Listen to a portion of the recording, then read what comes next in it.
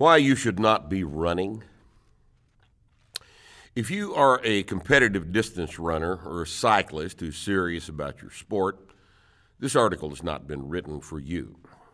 This highly informative discussion is intended for those people who have taken seriously the advice of their doctors, physical therapists, exercise physiologists, and the popular media's dutiful reporting on these sources of common misinformation about what kind of physical activity is best for your long-term health and continued ability to participate in the business of living well. Endurance exercise is the most common recommended form of activity for health and wellness. Every time you see an exercise recommendation denominated in minutes, you are seeing a recommendation for long, slow distance exercise. LSD, we call it, or cardio in the modern vernacular. Running, bicycling, rowing, or their health club analogs on machines at the gym, or what they mean when they say exercise. Depending on who you listen to, 20 minutes per day, 3 hours, 120 minutes per week, or any permutation thereof as a prescription for fitness, health, wellness, is the standard in both the fitness and healthcare industries, and getting stronger is always of secondary importance. Well, the endurance exercise approach ignores several very basic facts. First, strength is the ability to produce force with your muscles against an external resistance, like those with which we interact in our environment as we go through our days, living our lives productively. And endurance exercise is directly antagonistic to strength because an endurance adaptation occurs at the expense of strength. The body's basic response to a stress of any type is to recover from that stress in a way that makes it less likely to be a stress when next exposed to it. In other words, we adapt to stress by becoming better able to withstand it. This means that the adaptation to the stress is specific to the type of stress.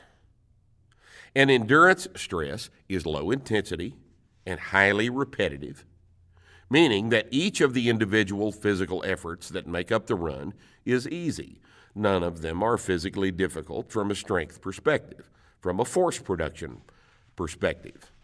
If they were, you couldn't do them over and over again for an hour.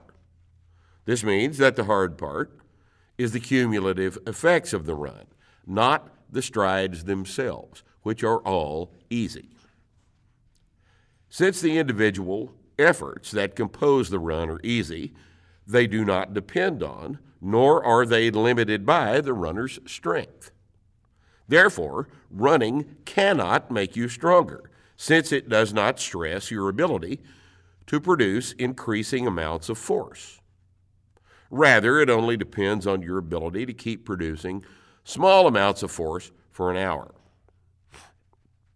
But more importantly, since running for an hour requires a different adaptation from the muscles, that adaptation will be favored by the muscles and will actively compete for precedence over a strength adaptation, especially if you're not doing any strength training or if you're doing it wrong. Quite literally, the more you run, the better you are at running and the worse you are at being strong. Second, endurance training is directly antagonistic to the creation and retention of muscle mass. The muscles grow stronger by growing larger. Running is not a test of strength. So running does not build or maintain muscle mass. In fact, running, cycling, ellipticalizing, all these things directly compete for the muscle resources that maintain their size and strength. This fundamental fact of physiology explains the typical appearance of the average 80-year-old person. Skinny, in the arms and legs anyway, stooped shoulders, skinny arms,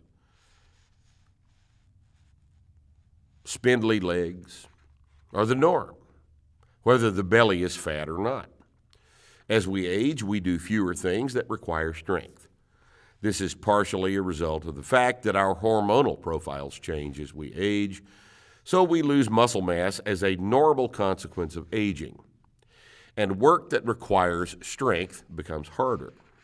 It's also a result of the fact that we choose to do fewer things that require strength. It's our choice, and therefore fewer things that maintain the size of our muscles get done. And much of the responsibility for the problem of incorrect activity selection lies with the experts who tell us that endurance exercise, the kind that's measured in minutes, not pounds lifted, is really the most important thing you can do to stay healthy. Younger people who retain the hormonal profile that helps maintain muscle mass can get away with this endurance approach. But as we age and lose muscle through the normal aging process, this advice becomes more expensive to follow. Third, the reason we're so concerned with cardio is that we've become indoctrinated into the belief that activity that elevates the heart rate for an extended period of time is the only way to keep the heart healthy. Despite the fact that a huge amount of data demonstrates that the heart gets sufficient stimulation in the performance of correctly designed strength training, and that diet is a far more important factor in the prevention of heart disease than exercise. The belief that long, slow distance is the key to octogenarianism is now the dogma. And since more is always better, right? 10 miles is better than 2, right? Wrong. Excessive amounts of endurance activity can, and almost always does, produce adverse physical effects. Look at a competitive marathon runner, the people who win the big races. They're skinny, just like the typical 80-year-old. High-volume, low-intensity work involves the processing of huge amounts of oxygen, which produces lots of metabolic byproducts that must be removed from the system. This is what antioxidants are for. If you're running 75 miles a week, it's hard to take enough vitamin C. And as a possible meaningful aside, a 2012 study in the American Journal of Sports Medicine found a death rate of 0.75 per 100,000 for all known marathon race participants from 2000 to 2009. That is, 1 out of every 133,333 people who enter a marathon will die. In contrast, the death rate in weightlifting meets is not measurable, not even measurable. The cumulative effects of high-volume, low-intensity work are catabolic. That is, they produce a metabolic environment that is destructive of lean muscle mass. It's not merely that running does not produce more muscle size and strength. Running at high mileages actively destroys muscle mass. This is why elite cyclists and marathoners have a rib cage that is visible through their corporate sponsorship jerseys. The high mileage cyclist is always trying to recover from training. But by its very nature, high volume endurance work is extremely difficult to recover from. When you're 25, again, it's no big deal. When you're 40, it's a bigger deal. And when you're 60, it's potentially a very big, bad deal. And fourth, repetitive motion injuries like tendinitis are quite common in people who engage in high-volume endurance activity. In fact, the term sports medicine really means sports medicine. You say on the door of the doctor's office when he says sports medicine, that really means the branch of orthopedics that deals with inflamed joints in runners and cyclists. As you tire, your repetitive stride mechanics deteriorate, often to the extent that a joint or several joints are being used improperly. That is, in a way that is anatomically incorrect. The result is the typical overuse injury suffered by endurance athletes. Billions of dollars are spent annually on doctor's visits that always result in the following words being repeated. Quote, "You've got tendinitis. Stop running for 2 weeks. Take these anti-inflammatories, these painkillers, and these muscle relaxers, and then start back slowly." End quote. Seldom do you hear, "Your legs aren't really strong enough to retain proper stride mechanics when you get tired at the end of your run. Maybe you should think about running less and getting your squat stronger." Now, they don't usually say that, do they? Strength training, in contrast, is much more beneficial as the basis of the fitness program. First, strength training builds strength. Duh, right? But think with me here. Since strength is force production against the resistances we encounter in our environment, exercise that stresses the ability to produce higher levels of force has a fundamentally different effect on the body than exercise that takes place far below the level of intensity required to make you better at producing more force. Stresses that depend on strength to overcome them will make you stronger. 2, strength is the basis of your interaction with the environment, the most fundamental aspect of your physical existence. Your balance is a function of your ability to control the weight of your body and your position in space. Coordination is similar to balance in that the ability to control your body in space can be developed to a higher level when you're strong enough to control it better. Agility is more of the same. The range of motion around your joints, flexibility, is largely a function of your ability to control your body weight in that position. Power is your ability to express your strength quickly, explosively, so as to effectively react to the changing circumstances your environment presents. Endurance is the ability to keep repeating sub-maximal efforts for a long period of time. And the stronger you are, the more sub-maximal, and therefore the more easily repeatable, each one of those efforts becomes.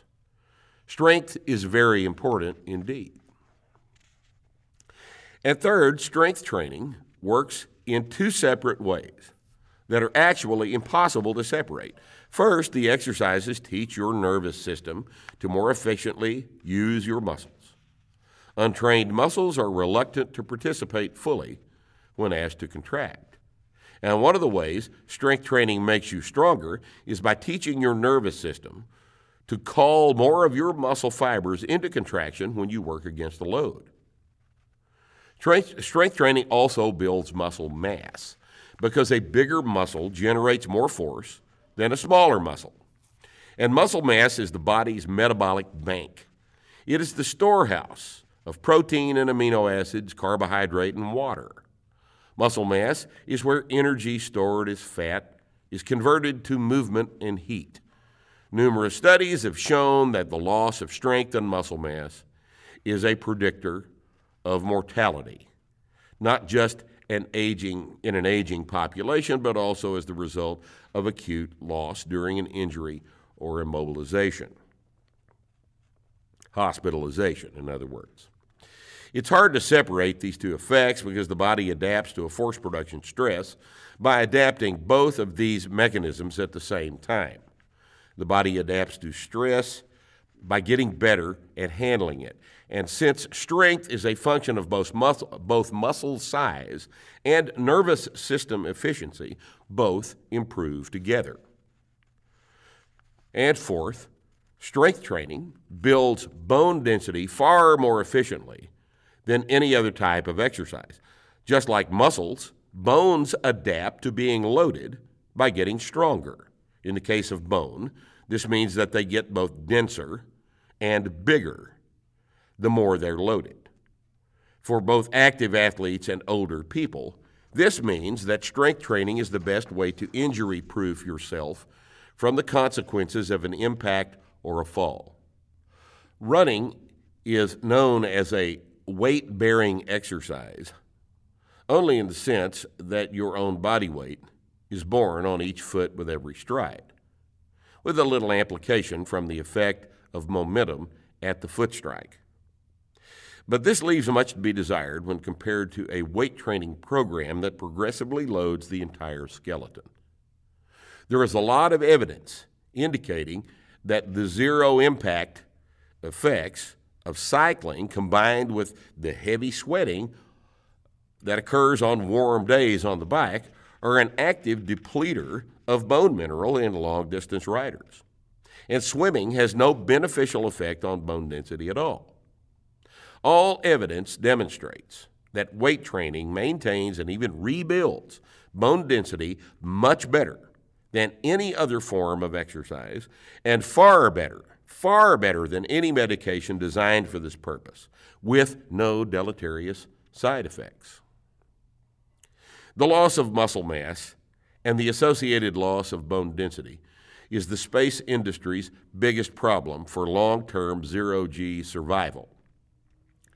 It is your body's most important commodity as you age, and your exercise program should reflect this priority.